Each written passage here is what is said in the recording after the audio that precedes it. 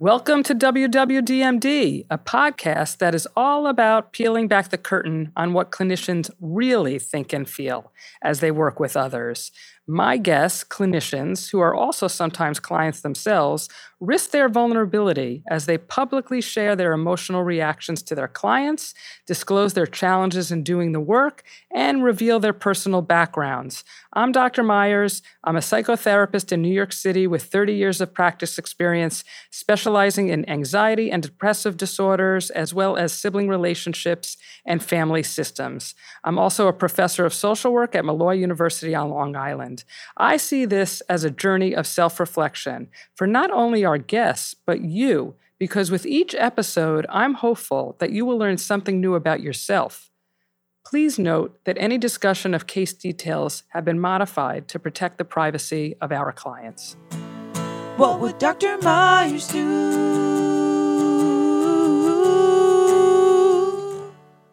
So I have the pleasure of sitting down again with Mara, our seasoned client. And maybe we should give you the title of resident client, because she guested previously on episode 22 entitled When Your Therapist Makes You Squirm, where she talked about her experiences in therapy and primarily her relationship with her therapist and many uncomfortable aspects of her process.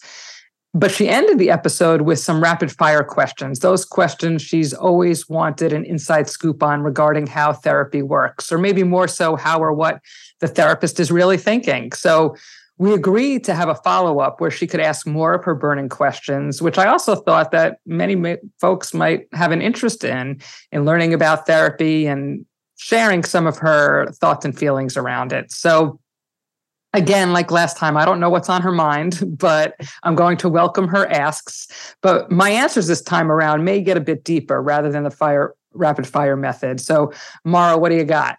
Oh, but actually, I'm going to start with asking you a question. How long have you been sitting on these types of questions? And with all of your experiences in therapy, how come you haven't asked these of your therapists? Starting with the tough questions right off the bat. That's a good question. That is a really good question. I never really even thought to ask my therapist that question. I guess maybe in our last conversation, we uncovered some issues that I may have with confrontation. So maybe that plays a role. I don't know. Maybe we should psychoanalyze that a little bit more. But maybe just not really feeling comfortable. Maybe just feeling like they don't want to disclose their personal lives or personal feelings about things to me, trying to respect their boundaries, even though obviously I'm making up their boundaries in my own head. I guess that was pretty rapid fire, but those are my two ideas. Fair enough that you haven't really given that thought. So let's see if somehow this ends up being about you or just about therapy in general. Let's see what happens. You never know with my focus. So go ahead and hit it. All right. These are kind of random and sporadic, but let's just go. And some of these are picking up from last time. I know there was a few that I still had left over that I saved to continue this time. So I guess starting right off the bat, and this may have a little bit of personal touch to it, but does it ever get boring or annoying for you as a therapist to hear someone talk about the same scenario or situation over and over again? I think you actually did ask me that last time. And let's see if I have a different answer because I don't remember what I said. Oh, I do remember what I said. I said that there's something on my mind, or if I'm getting bored, I tend to think about what the client is experiencing. So even though I'm the one having the reaction, I often think that what happens in therapy is often representative of what happens outside the therapy. So is it the client who's protecting him or herself in some way and using defenses so that they don't have to emotionally feel something? Because I've noticed in me, and I don't think that this necessarily works this way for all therapists, but for me, I've noticed that my response to being bored is when a client is repressing or suppressing their emotional reactions, responses, or that piece of them, the emotional life. And that tends to make me kind of lose my steam, lose my stamina, because usually it results in a lack of affect on their part. And I'm somebody who's pretty animated. And I know that I have a family member or two who tends to present in a very monotone way. And it's very hard to kind of stay present during that.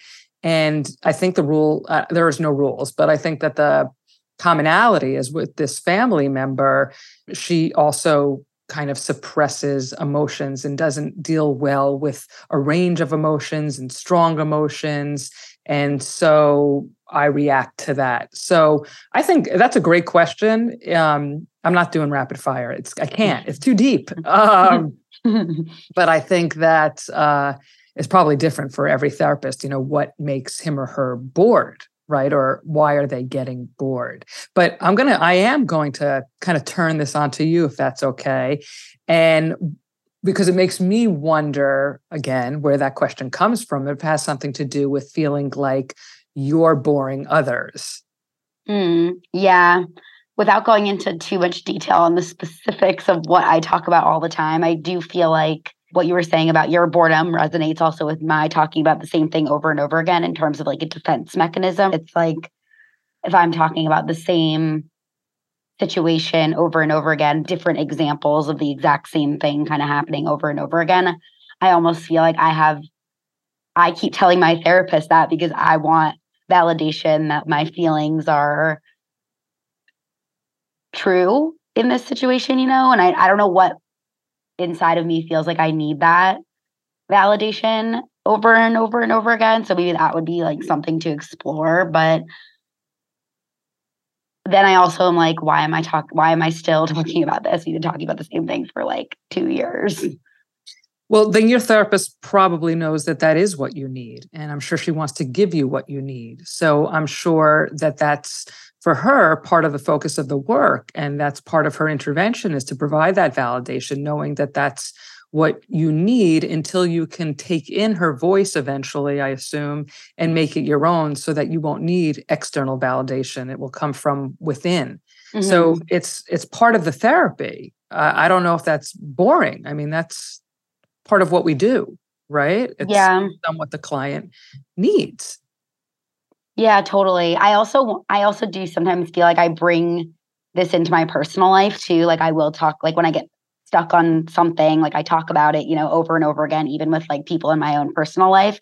And that there are moments where I can definitely tell that people in my personal life get sick of me talking about the same, whether it's like something going on at work or like dealing with a coworker or a challenging relative. And I talk about it over and over again. It's like, all right, enough already. Like we get it.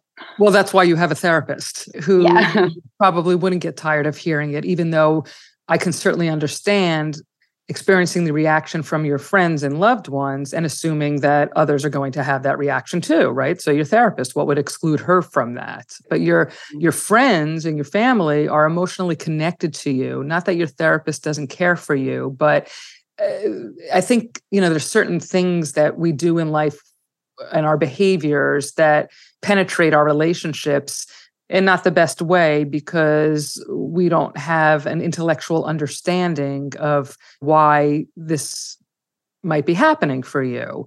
And so we just react as people and lose our patience or get annoyed. But a therapist not only has the emotional understanding, but the intellectual understanding. And it's often those in complement of each other that allow one to work well with you. Mm-hmm. Okay, back to you. Back to no more therapizing me. But that is a good point. Okay. But I guess I put it on you because to me it goes back to this idea of context. The context of your question is so important because in a way too, I don't want people out there to think that therapists get bored easily. It depends. There's so many elements that go into a relationship. It's a very complex relationship. Mm-hmm. It's actually funny because now that I have this lens on it, and I'm like reading all my questions, like a lot of them are very, have a lot of context behind them, which is actually kind of funny. But moving on to my next one that you probably may throw back onto me. Do you ever feel uncomfortable when people cry in therapy? Or if they don't cry ever? Oh, that's an interesting question. All your questions are interesting. I can certainly speak about my response, but I am going to generalize it first. Okay. So I often talk about this idea that we have a hard time, we as in people, human beings, therapist or client or anybody, has a hard time sitting with people in their distress. And that's why we're so inclined to try and make people feel better. And often that leads to providing a silver lining, right? Oh, at least it's not this bad, or, it'll get better when we don't really know it's going to get better, or we try and problem solve. I think that speaks to having a hard time sitting with the feelings. So I think the more one practices that, the easier it gets. So now I'll come back to me. If I'm sitting with someone who's crying, my heart goes out to them often. I feel a lot of empathy. I feel with them in the moment, which is why also this work can be draining, because you're taking on the client's emotions a lot of the time, whether they can feel them or not. So if a client is crying, you're taking it on. If they're not crying, for example, when you think they should be, you're potentially experiencing the pain that they're not able to. So in either form, you're emotionally holding them. Does that make sense? Mm-hmm. So I think I've gotten good at sitting with people in their distress. It's hard sometimes because, of course, you want them to feel better. And of course, sometimes you think that they have the expectation that you're going to make them feel better. But oftentimes, them just being able to emote and having somebody sit with them in those feelings is so powerful and so holding that they don't need an answer. So in a sense, that's relieving to the therapist, who doesn't have to fix the problem, because oftentimes, again, problems are complex and we can't just fix them just every time they pop up or there's strong emotion attached to them. Mm-hmm. And what about the not crying? So now when you say not crying, do you mean and there's a sense that they should be, or that they don't really show their emotions, or they're not in touch with their emotions? Yeah, don't show that vulnerability, or that, I guess maybe crying isn't the only, way to show vulnerability, but not projecting a lot of emotion, I guess. Often. Yeah. And what was the last part? Often. Often. Yeah, that's a question that's going to make me think hard. So I don't know if I equate that to those who are concrete, right? There's those clients who really kind of see things as black and white, and they don't really do a lot of the deeper work. And I don't know if that's connected to what you're asking, but then there's others who are really insightful and they dig deeper. And when you dig deeper, there's more emotions to unpack and uncover. So a lot of times, even the concrete clients can become insightful, and you work with them to develop that awareness and that self-reflection and that insight. So until we get there, I probably have a little bit more of a hard time with that than the ones who are overtly and deeply emotional. Whereas again, another therapist might have an easier time with that, find that a challenge, enjoy that, and really take it to heart or take it home with them when the client emotes deeply. So it's individualistic, right? Mm-hmm. Just like I always say, each client is unique and an individual, and there's not a one-stop book or rule for each client. It's the same with the therapist, which is why it's important to find a good fit for you in terms of what kind of therapist works well for you. So I'm whatever questions you have from here on in, it's the, Amy Meyers response, not the therapist response. Does that make sense? That makes sense. I don't represent all therapists. That makes sense.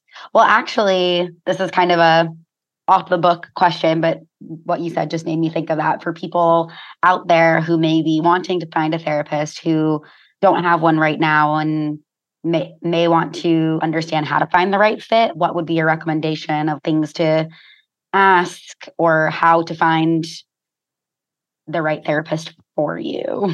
Part of me wants to say you just know when you know. You'll feel it. Even though I also know that there's a lot of inexperienced therapists out there, or who haven't had advanced training and may have their MSW, which doesn't really train you to do therapy per se. And then they go and they hang their shingle and do therapy. So, I mean, I think it's important to do a little legwork, do a little research, understand the differences in types of training and ways of working, maybe speak to a couple of therapists and ask them those questions to understand what you need. Because as we know, there's psychodynamic therapy, there's interpersonal therapy, there's cognitive behavioral therapy, and I could go on and on. But are you somebody who wants solutions and to change your thought patterns and to work behaviorally with the idea of kind of rewards and homework? That would be a more CBT approach, cognitive behavioral. A psychodynamic approach is more so to bring your unconscious thoughts into awareness, because the more aware you are of them, then the more you have the ability to change them. If you're not aware, how do you change things, right? But also awareness doesn't just bring about change. So it's also about working with understanding your development, your life experience, and how that impacts the way that you function and relate to people now. So, I mean, that's you want to rapid fire. That is kind of the quick and dirty response. But I think you just kind of know whether something's working for you or not. Mm-hmm. Maybe you could do a whole episode about that. Seems yeah, like a lot to talk about. Right? Yeah, I think so. Okay, going back to more emotional questions. So what happened, back to the kind of crying, not crying scenario. What happens if you feel the need to show emotion when somebody's telling you, are you trained to just suppress your emotion? Or what if they say something and that makes you feel like you need to cry or even laugh or just whatever, anything? Right. Well, I think, I was trained, I say I'm a psychodynamic therapist, but I was actually trained psychodynamically. And that goes back to this idea of kind of a blank slate where you're really kind of in control of your emotions, and you have to be very careful with what you show. And it's not to be withholding, but it's to allow the client more so to free them up to be who they are without worrying about what's going on with you. That being said, I think I've moved considerably from psychoanalysis to more of using myself and being myself. And I think, as with anything I say or do in therapy, I have to always question, whom is it serving? So sometimes if somebody's in pain and the therapist cries, that just touches a client in a way that words can't. It's validating, it's holding, it's all these kind of good feelings for them. But I don't think a therapist should make themselves cry. So if it's genuine, it's genuine. And you can't control it, because therapists are human beings too. And sometimes things are really, really sad. But as I said, since everything depends on the therapist and depends on the client, you may have a client who has her therapist cry and is really thrown by that. You can't handle my emotions. If you can't handle my emotions, who can? So it depends. Sometimes the therapist can't control it, and the therapist just has to see how that resonates with the client. Was that satisfying, or was that really upsetting to the clients? Mm. Does that answer you? Yeah, it does. It seems hard, though. I'm empathizing with you, because it's you have to make these real-time decisions. Well, part of what go ahead. I'm sorry. I was just going to say, you have to make these real-time decisions on something that seems hard for most people to control. If you're about to cry, or it seems hard to is this the right thing to do? And then suppress it if it's not, it seems hard. Well, maybe I need to clarify, because I know on one hand I said I always consider whom is this serving, right? But on the other hand, I'm human, and if I cry, I can't fight it back beyond the reality of what's happening. I'm not going to be sobbing, most likely. That's really never happened to me. But will my eyes well up? Sure. Right? Sure. And part of being empathic, we use our words to validate what a client is experiencing. That must be so upsetting, or, wow, that's really hard. And sometimes, excuse me, our physical gestures by nodding shows that we're there with them, that we're empathic. And so sometimes maybe that welled up tear certainly shows that you're getting them. But I'm not going to command a tear. If it's genuine, it's genuine. Mm-hmm. That makes sense. Yeah, but I think our listeners will be really interested to know from the client perspective what the thought is around your question regarding do you want your therapist to cry or not to cry? How has it made you feel? Have you had the experience? Me personally? Yeah. Yeah, that's interesting. So I had like a self-motivated reason for asking this question. I feel like with therapists in the past, I'm the opposite spectrum. Like I don't get very emotive in therapy. I don't know why. It must go back to my childhood. I feel like crying in my household was always just like a very, you do it in private kind of a thing. I never really saw my parents ever cry or get that emotional. Whenever I felt like I needed to cry, I would always go hide in my closet. I'm not even kidding. So I just don't feel comfortable in therapy. It just doesn't come naturally to me. But I do feel like this hasn't just been with one therapist. It's like multiple therapists. In the off chance that I ever do cry in therapy, they always seem so like, I don't want to say like excited about it because that makes it seem like they're like not empathetic to my crying, but they're always, you did really good today when I cried. And then I always kind of think about that. Should I be crying more? I wish I could. I think I'd maybe feel better if I let out more emotion like that, but it's hard for me to do that. Maybe they mean that you allowed yourself to be vulnerable. And by saying you did really well, they're saying, I can tolerate it. It's okay. Mm-hmm. Right? Mm-hmm. Because it sounds like, you've had experiences where the messaging within your home was, we don't do this. So it's not acceptable. Mm-hmm. And so it sounds like the therapist might be giving you permission to do that. Yeah. Yeah. That's true. But I wish it was easier for me because even with my current therapist, I do feel comfortable. It just doesn't, it's not, even if I feel like I want to, it's like hard for me to do that comfortably. So it was kind of a self-motivated question. I assume most of these are. Nothing wrong with that. That's where this is coming from, right? But I think that your questions are going to serve our audience because these are things that either they've wondered about too or hadn't wondered about. And I think it's pretty interesting. Yeah. Okay. I can go into my next public service, Mara. Thank you. Okay. So these two are kind of related and again, self-motivated, but I always feel like wrapping up a therapy session at the end of it is always so hard. Like, I don't know why. It's like, it doesn't ever feel like a good time to just like, okay, now we're like cutting it off and it's over and we're see you next week kind of a thing. It always feels like it's like hard to end it. And so I'm wondering from your perspective, do you feel disrespected if a client goes 5 minutes over or they start to talk about something within the last 5 minutes of the session and you're like, oh, this is a 20-minute thing. Why did you wait this long to bring this up? Disrespected? Definitely not. I think it's an art from the therapist's point of view to learn how to wrap up the session for the client who can't end or needs more time or inevitably feels cut off. I have found it difficult in the sense of feeling guilty, right? I feel bad. I don't ever want to make somebody feel like I'm cutting them off. So it's funny. I feel like a lot of the people I work with seem to be aware of the time. And especially now with meetings over Zoom, where that clock is staring you in the face, they have control over that. And I think that probably gives them a sense of comfort because then they can monitor how to close themselves up. Now, of course, there are always people who still don't know how to close themselves up.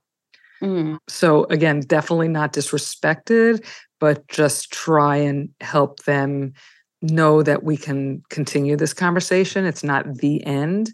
And if there's somebody who has a hard time regulating their emotions, then I'm aware of the time to allow us to start processing the end, maybe like 10 minutes before the actual end of the session, if that makes sense. So I'll find something in what they're saying to try and wrap it up, knowing that they take a longer time to digest it and, like I said, emotionally regulate themselves to be able to end.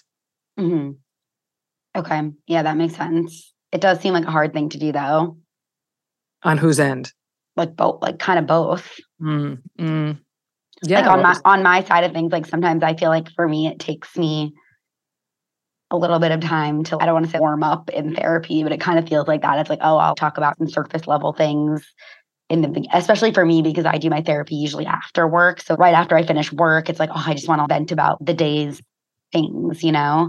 And then it kind of takes me and almost, I don't want to say almost like avoiding the emotional stuff, but it's like, maybe I don't want to like go there right now. It takes me a second to be ready for that. But then I feel like by the time I'm like ready for that, it's like towards the end. And then I kind of can tell, I'm like, oh, like, I know this was annoying.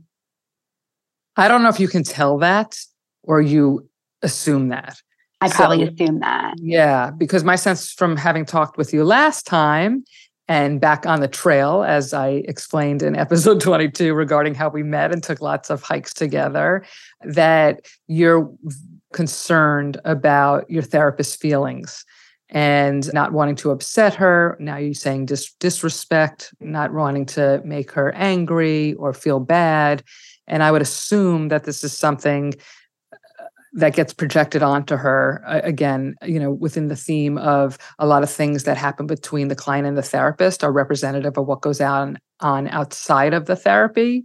So that this is an indication of something you need to work on in terms of worrying about how other people are receiving you. Because from my experience of you, I don't experience most, if not all, of the things that you think I am. Right.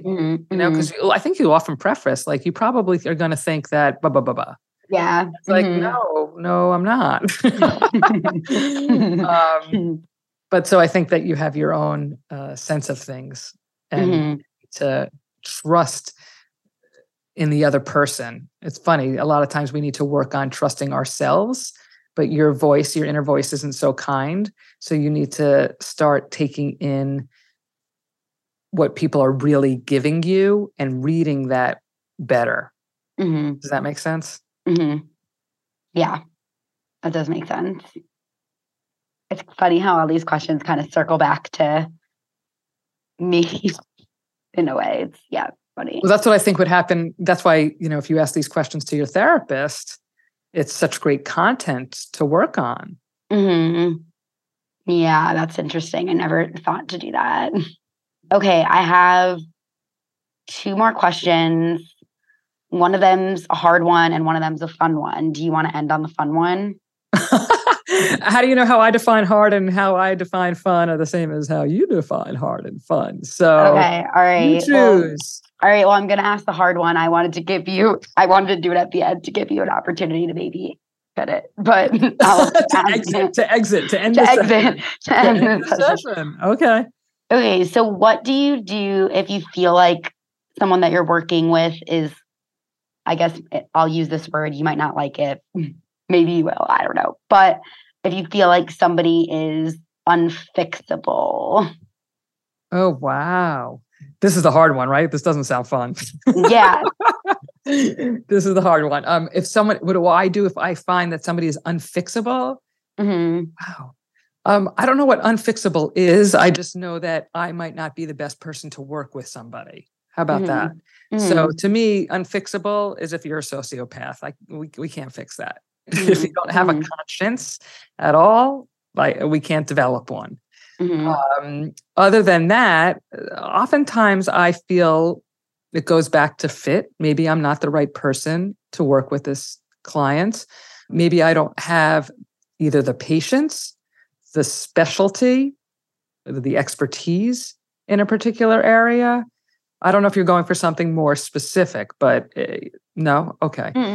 No. Okay. Well, then that's my answer. And then what do you do in that situation? Like, is it hard for you to, like, do you break up with this client in the same way that we were talking about me breaking up with my therapist last time? And then as a patient, are there any hints you can get if you think your therapist is on the verge of wanting you to move on from them? I sometimes think if there's like a roadblock and you've been working together for maybe a period of time and you see that it's not progressing, you have to kind of wonder, is it due to the client's resistance to change? Because I often say discomfort is comfortable because it's familiar. And so when they start trying on something new or learning something about themselves that they may not like, they may start to kind of put up barriers or defenses or walls to progress through the work. Mm-hmm. And if those are so instilled, I might say really doesn't feel like we're getting anywhere. You might want to consider working with someone else or taking a break from therapy. That is, of course, if I can't get to with them what might be going on, that they're putting up these defenses.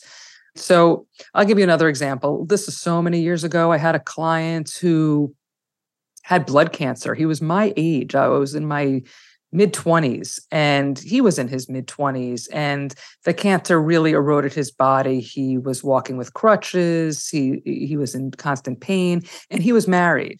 But there were some real difficulties in the marriage that he was not willing to address. And so I'm assuming at the time that he felt incredibly emasculated, powerless over his body.